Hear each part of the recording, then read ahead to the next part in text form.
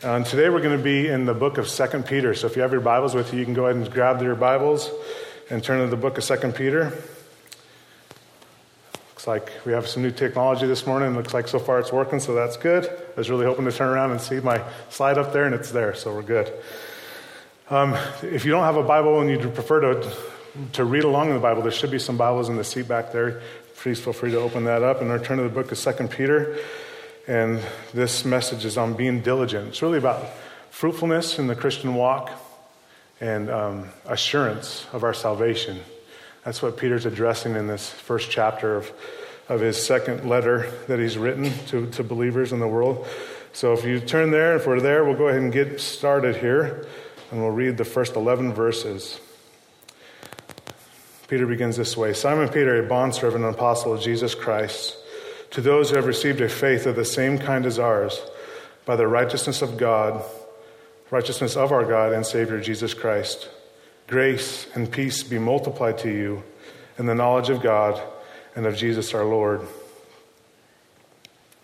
Seeing that his divine power has granted to us everything pertaining to life and godliness through the true knowledge of him who called us by his own glory and excellence. For by these he has granted to us his precious and magnificent promises, so that by them you may become partakers of the divine nature, having escaped the corruption that is in the world by lust. Now, for this very reason also, applying all diligence in your faith, supply moral excellence, and in your moral excellence knowledge, and in your knowledge self-control, and in your self-control perseverance, and in your perseverance godliness, and in your godliness brotherly kindness, and in your brotherly kindness love. For if these qualities are yours and are increasing, they render you neither useless nor unfruitful in the true knowledge of our Lord Jesus Christ.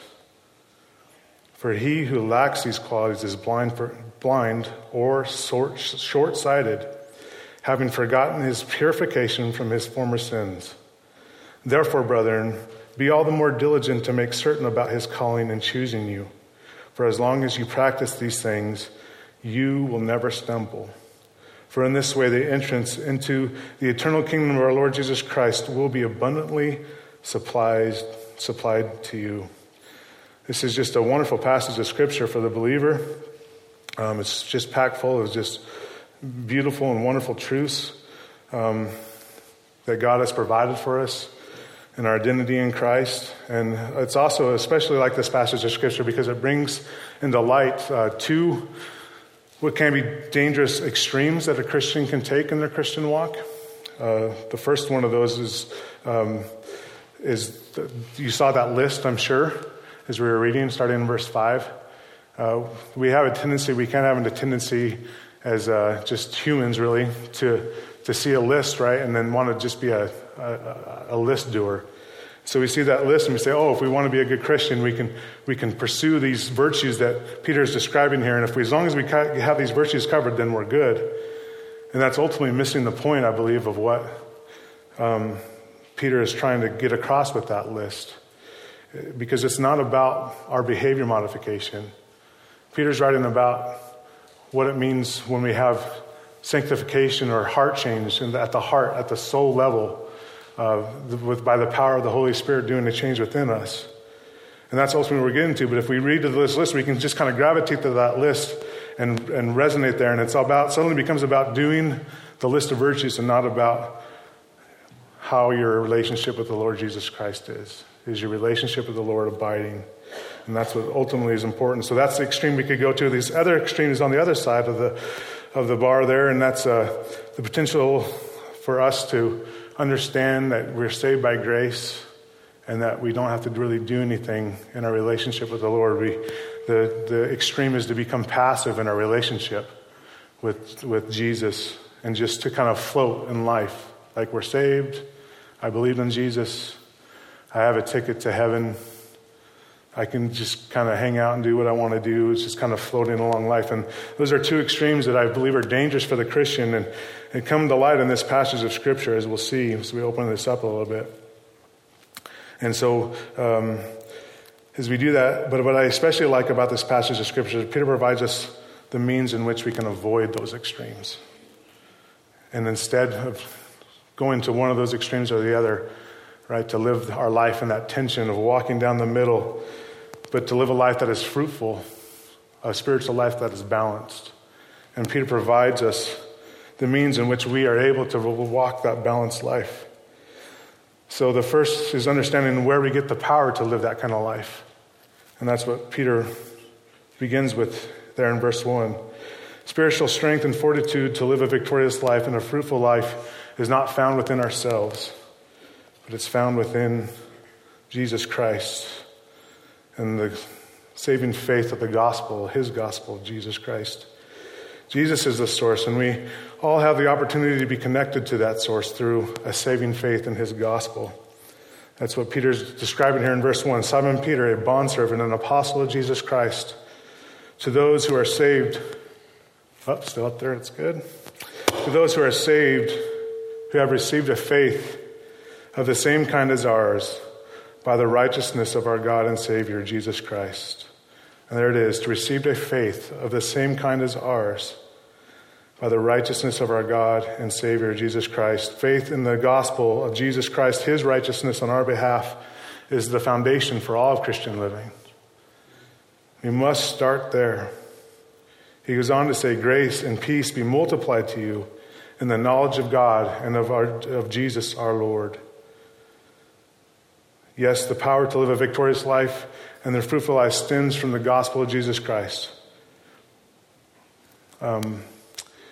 What would have taken Paul, the Apostle Paul, like 4 chapters to describe this gospel, Paul says, and it just summarizes it, or Peter summarizes in 2 verses there, right? That's the entire gospel. Received a faith of the same kind by ours, by the righteousness of God and Jesus Christ. But I think it's important that we kind of unpack the gospel. We need to understand that this is our foundation. We need to truly understand what it means to have faith in the gospel and be saved by God's grace. And that's what he goes on to say. Grace there, faith is, notice first of all that faith is the same kind as ours. So Peter's writing in as apostle. But notice it's the same type of faith. The same faith that saved Peter is the same faith that saved those believers that he's writing to. It's the same faith that we believe today. There's no special power or special faith for a more righteous person. We all acquiesce or we come to the gospel knowledge, saving knowledge of Jesus Christ through the same type of faith. It's the same kind. It's cut from the same cloth. So that should be encouraging to us. God will meet us where we're at. It doesn't take a special person. You don't need to prove yourself to be righteous. He will meet you exactly where you're at and extend this gospel call to you. And by faith, you can reach out to receive this wonderful message of God's grace, saving you from your sin. And he goes on to mention grace. Grace means God has given us unmerited favor. That's what grace is. Grace be multiplied to you. It's unmerited. God, as a love gift, has given us this unmerited favor because we can't earn it. If we could earn it, Jesus would not have to step into his creation and go to the cross to die. We could have all done what we needed to do to earn our salvation back to him, but that wasn't the case. We can't earn it. And so this salvation is unmerited. It's by God's grace. There's nothing we can do to earn it. God has revealed the gospel, and the gospel means good news. And the reason why that's so important is because there's some really bad news that we all have to come to terms with.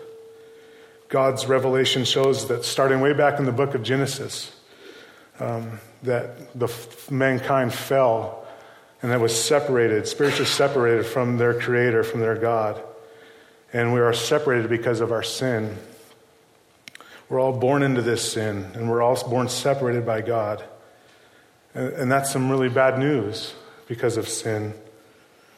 The dictionary defines sin as an immoral act considered to be a transgression against the divine law. You take the 10 Commandments given to Moses, and we say if you don't follow one of these laws, that's a sin against God.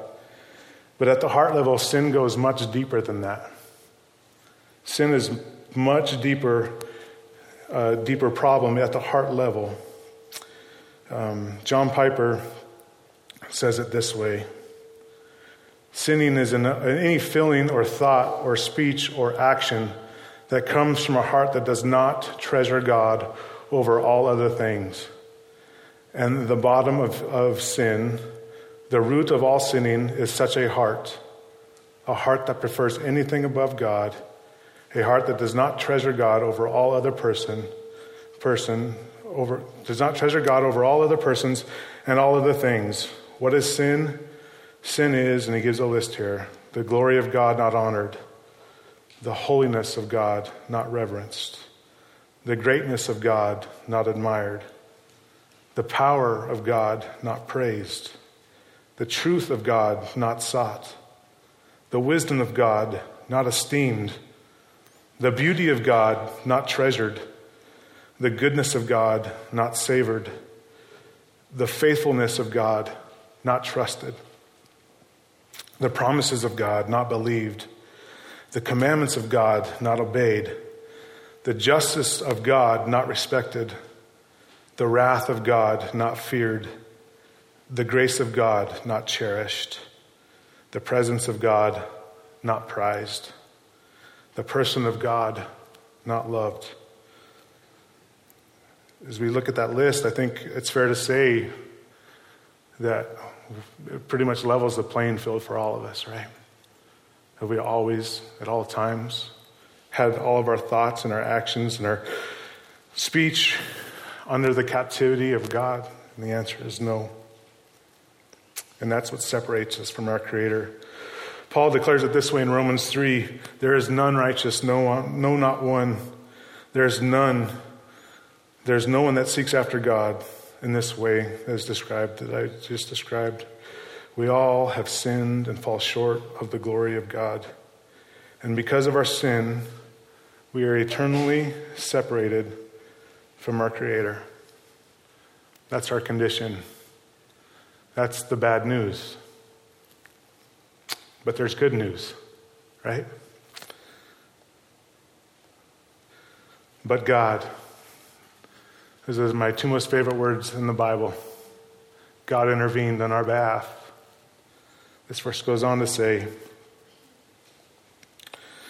but God, in Ephesians chapter 2, being rich in mercy, because of his great love with which he loved us, even when we were dead in our transgressions, made us alive together with Christ by grace, by his unmerited favor, something that we couldn't earn. By grace you have been saved, and raised us up with him and seated us with him in the heavenly places in Christ Jesus, so that in the ages to come he might show the surpassing riches of his grace and kindness towards us in Christ Jesus.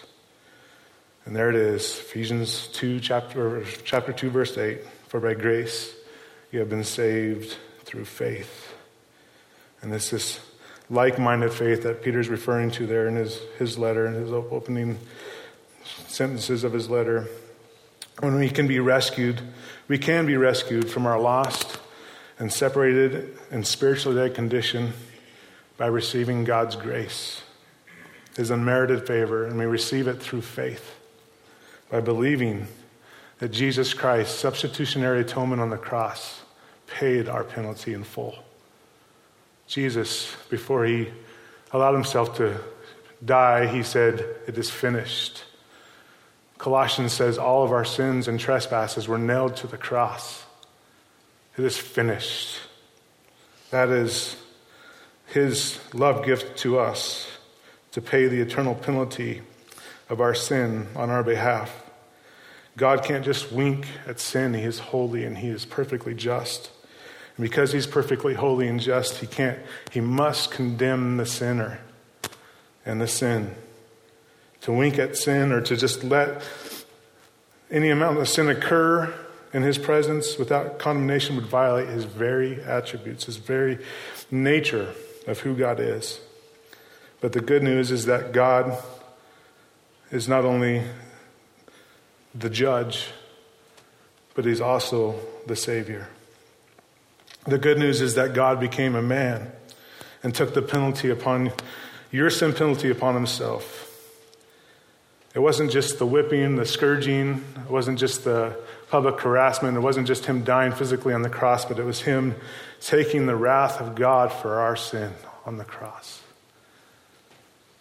He did it for us. Why? So that we could have relationship with him, so that we could be atoned, that we might be redeemed, that we might be made alive in Christ. We go dead, separated from God, and now we have this chance of this opportunity of reconciliation through what Christ has done for us. 2 Corinthians 5:21 states it this way: He made him who knew no sin to be sin on our behalf, so that we might become the righteousness of God in him. Jesus' sacrifice and atonement on the cross satisfied God's wrath perfectly. And those who place their trust and faith in that blessed gift of salvation of what Christ has done are saved, are regenerated, are made new, given a new heart, adopted into God's family, all these wonderful things. This is the faith that many of us have in this room through the righteousness of Jesus Christ our Lord, as Peter refers it to. And this is the faith that saves. This is the faith that allows us, that gives us the foundation in which we can now live life meaningful and to the glory of God because of what he has done for us on our behalf. We can't just go straight to that list and begin saying, well, if I live these virtues, God will be okay with me. No, it starts at the foundation, placed in our faith and trust in the glorious gospel of Jesus Christ.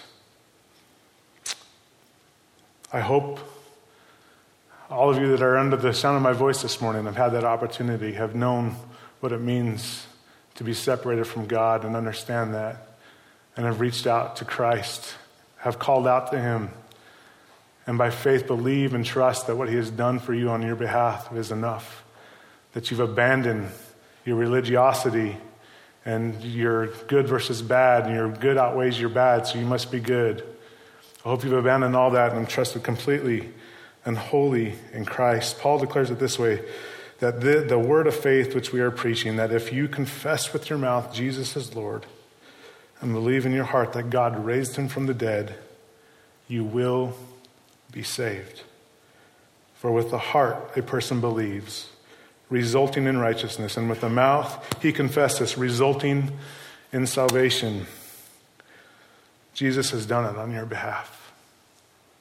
We must believe that and hold wholly and truly to that and to that alone. And that's the like-minded faith by righteousness in Jesus that Peter's referring to here. And he goes on to describe grace. Grace and peace be multiplied to you in the knowledge of God and of Jesus our Lord. This is his prayer, ultimately, for these saints and to us. The Holy Spirit's prayer to us that grace, this unmerited favor, and the peace that God provides be multiplied to us. Grace isn't just a one-time gift given to us by God at salvation. It's not just saving grace. It's much more than that. It's a continual gift given by God to the believer. It's called enabling grace. Yes, we're saved by his grace, his unmerited favor, but as we go into this world and we encounter the trials and tribulations of life, it's God's enabling grace that can get us through it.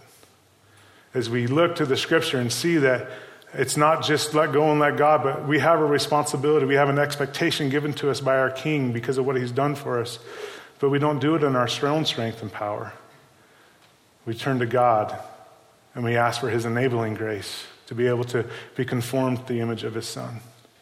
And that's what Peter's referring to here. This enabling grace be multiplied to you. That this grace, this unmerited favor given to us by God will be able to get us through those trials and those tribulations and to be able to conform us. Consider these verses for me, if you will. Acts 20:32 says, "And now I commend you to God and to the word of his grace, which is able to build you up and to give you the inheritance among all those who are sanctified. For the grace of God has appeared, bringing salvation to all men." So here we are, this enabling grace. So Acts 20 is Grace, the word of his grace, which is able to build you up and to give you all inheritance among all those who are sanctified. Titus 2 says, for the grace of God has appeared, bringing salvation to all men. So that's God's saving grace. But then he goes on in verse 12 about enabling grace. Grace instructs us to deny ungodliness and worldly desires and to live sensibly, righteously, and godly in the present age. 2 Corinthians 2 verse 9 says, and God is able to make all grace abound to you, so that always having all sufficiency in everything, you may have abundance for every good deed. The power to live a fruitful life is not in our own strength and power. The power to live a balanced spiritual life is not in our own strength and our own spiritual fortitude, but it's found in God and his enabling grace. And Peter goes on to mention peace, God's peace to be with you. Peace means to be bound, to be joined or woven together. That's the Greek word that's used there. And I think that's such a great illustration, is it not? Have you ever been in a crowd of strangers and felt completely alone and how awkward that feels? And then all of a sudden you see someone you know. It's like, oh, someone I know, right? And then you bind together and you suddenly become much more comfortable. This is the peace that God gives us as we increase our knowledge, right? And that's ultimately what he's saying here. If we desire grace to abound, enabling grace to abound in our lives, if we desire God's peace to abound in our lives, we must diligently work towards increasing our knowledge of him, becoming closer and closer with our Lord. We can't just float in life and expect these things to happen. Peace is a knowledge that God will provide, that God will guide you, God will strengthen you, God will sustain you, God will deliver you and encourage you.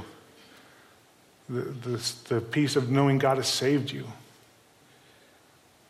That peace it gives real life both now and forever.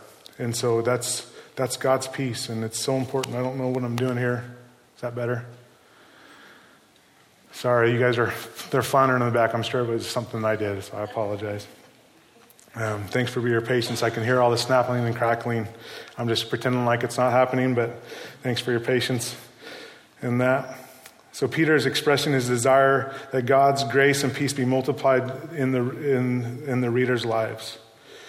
And he does that. He shows that how that can happen. If those are the things that we desire, if we desire to have God's grace and God's peace multiplied, it's multiplied to you in the knowledge of God and of Jesus Christ our Lord.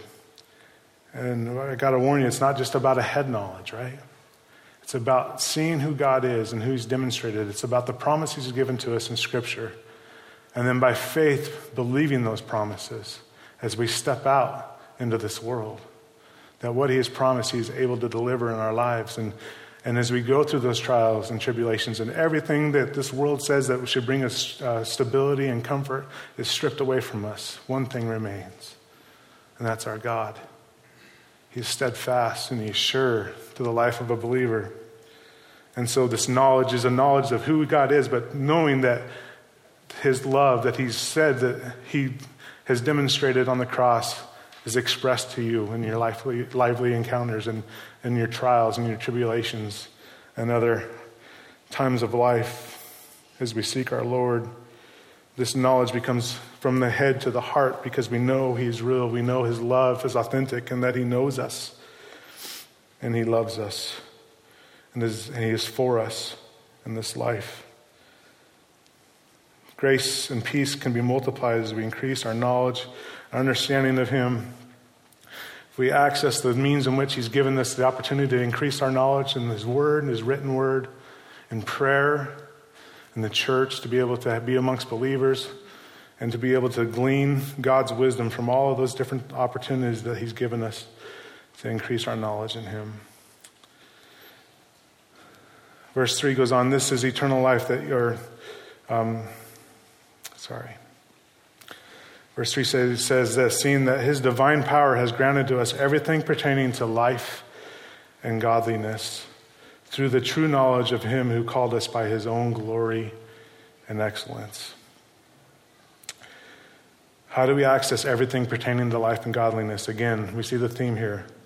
through the true knowledge of him who has called us. He's given us everything for life and godliness. Verse 4 goes on and he says, "For by these he has granted to us his precious and magnificent promises, so that by them you may become partakers of the divine nature, having escaped the corruption that is in the world by lust."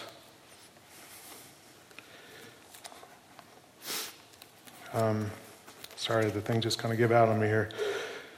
"So far by these he has granted us his precious and magnificent promises, so by them you may be partakers of the divine nature, having escaped the corruption that is in the world by lust." What are the promises he's given to us? There's so many, right? Given to us. God has given to us in his word. How about the promise of forgiveness? That he believes on him. That he that believes on him is not condemned. There is no condemnation for those who are in Christ Jesus and are called according to his purpose. The Bible goes on to say, being justified by faith, we have peace with God. There's a few promises for you. How about life? Eternal life. But as many as received him, to them he gave the right to become the children of God, even to those who believe in his name. The Bible goes on to say, being born again by the word of God. Not of an incorruptible word, but by the word of God. If any man be in Christ, he is a new creature. God has promised us life in Christ, eternal life. And this is what Christ said in his high priestly prayer in John 17. "This is eternal life, that they may know you, the only true God, and Jesus Christ, whom you have sent." That is eternal life, to know our Creator, to be one with him again, to be redeemed and reconciled and adopted into his family. How about this promise? He's promised to complete what he has begun in us. He that began a good work in you will complete it until the day of Christ. These great and precious promises God has given us. He's given us everything for life and godliness. And it goes on to say, reference to partakers of the divine nature. That's just a reference of what it means when we're saved, we're regenerated, we're given what Paul says is the new man, a new heart that pursues after God.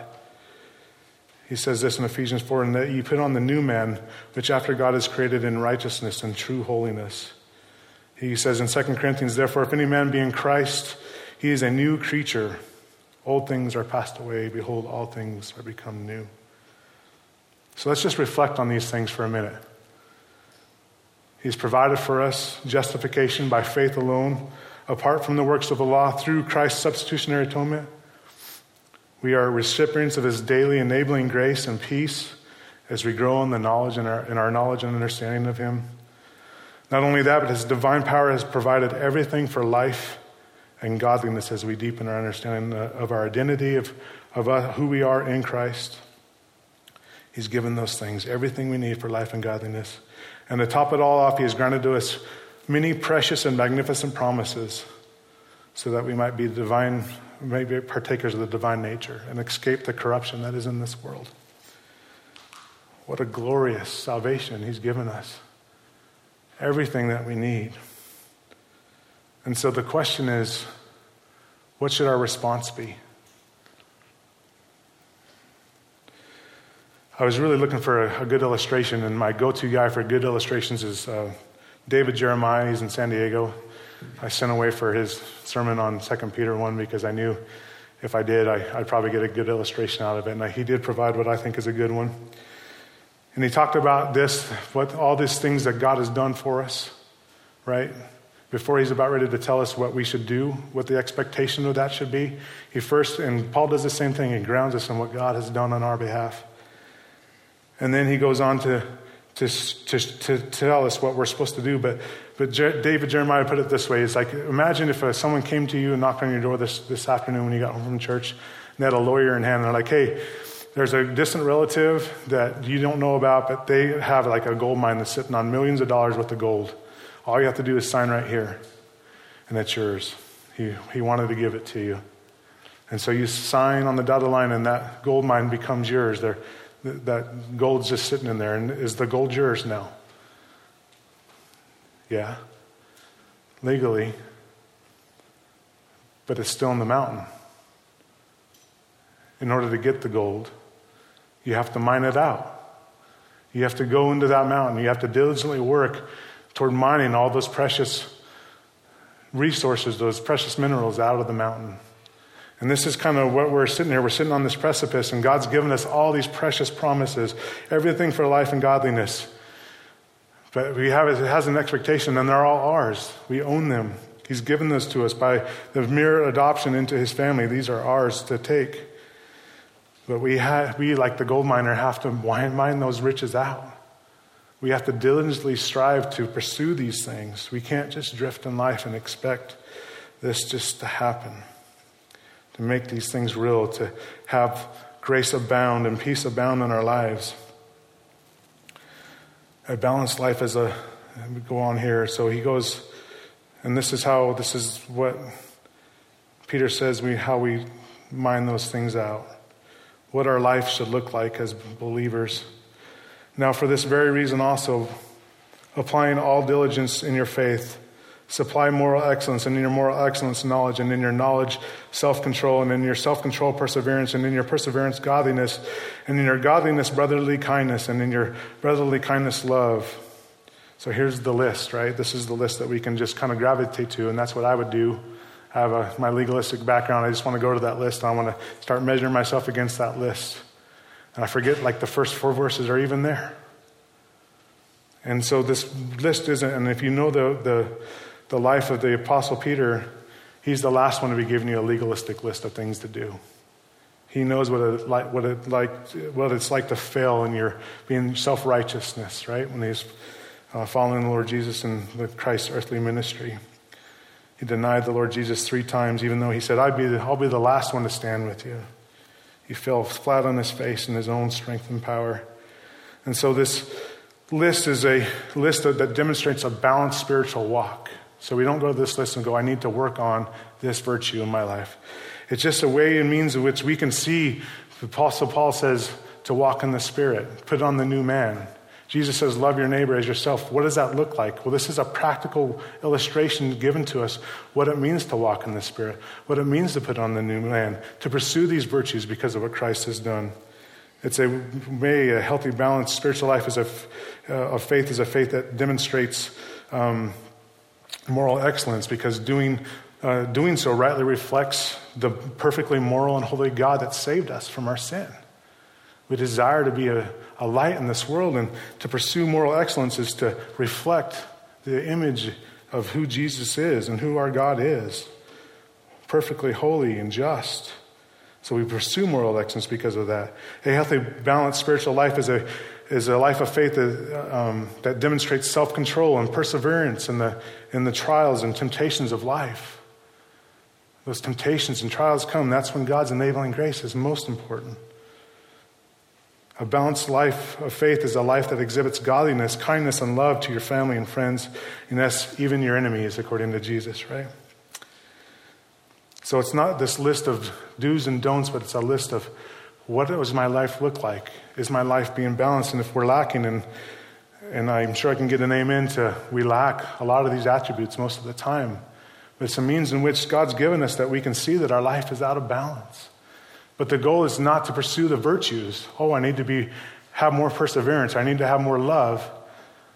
That's not the goal of this list. The goal is to draw near to the source, to the power, to the enabling grace of God that is able for us as we draw close to him and increase our knowledge to him, and we see the unbalanced life that we have in many aspects of our life. We draw near to him. We ask for his help. We understand that he gives grace to the humble, and we know we lack the strength and fortitude to change ourselves, and so we look to him. And so what a great passage of Scripture to be able to see what God expects of us, but also know that he's given us everything that we need and able to complete it. It's through his enabling grace. It's through his peace that he gives us these things. And I'm running late, so I'll have to hurry up here. And the next passage, or verses 8 and 9, demonstrate the purpose in which God has given us this list. It's not just the purpose or a list just to do it, but there's a reason why he desires us to try to exemplify these virtues And all those virtues, if you go back and read it, it talks about faith being the foundation, right? Our faith in Jesus Christ, that is the foundation. If we don't have a faith in Christ, none of this should matter, because without the foundation of who we are in Christ, none of these things can be applied in an effective manner in your life. Faith is the foundation, but the purpose for these, to pursue these virtues, to mine those riches and treasures out of what God has given for us, is for this. For if these qualities are yours and are increasing, they render you neither useless nor unfruitful in the true knowledge of our Lord Jesus Christ. So if these qualities are yours and are increasing, you render you neither useless or unfruitful in the true knowledge of our Lord Jesus Christ. I desire to have fruit in my life. I desire those things. I want to be used for God's kingdom.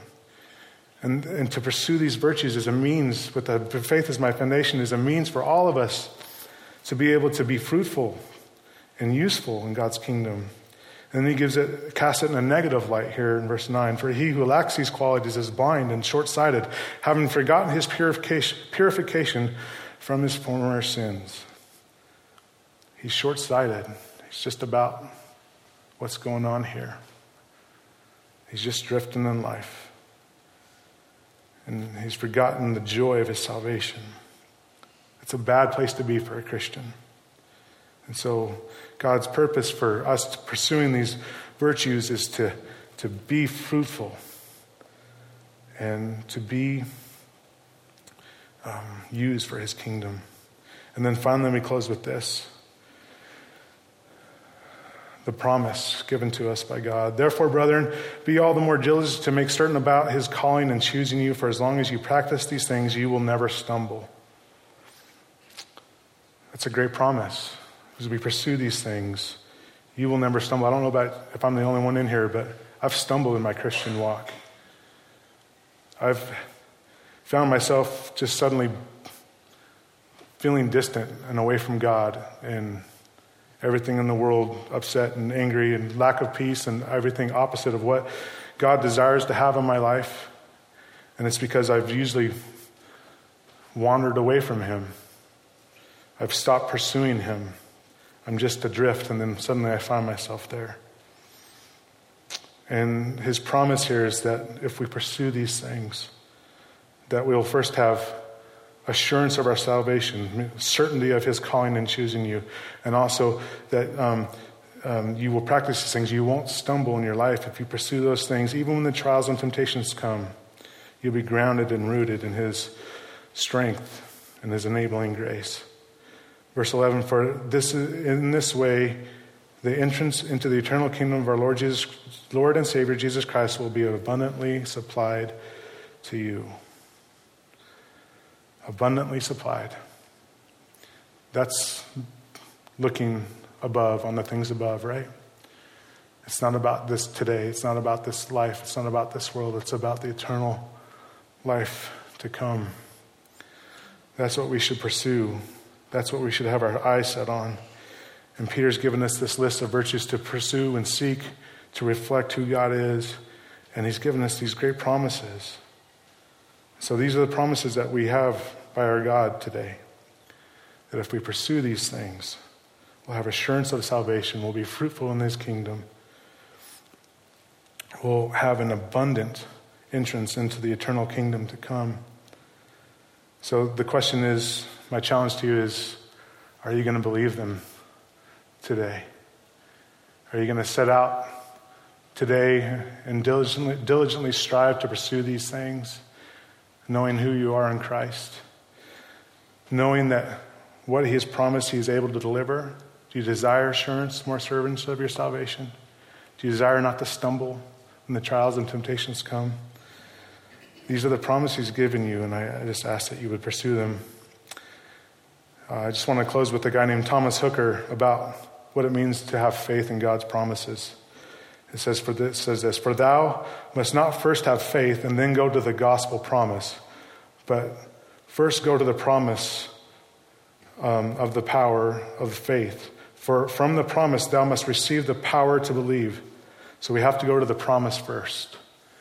And we've been presented promises that God's given to us this morning. And then we go to God and ask for the power to believe them. To expect faith without a promise is as if a man should expect a crop of corn without seed, for the promise is the immortal seed of God's word, and then whereby the Spirit breeds this faith in the hearts of all that are his. Lord, I believe. Help my unbelief. God desires to do a work in each and every one of us. He desires to have his grace abundant and his peace abundant in your life. But he also has an expectation that we pursue those things diligently.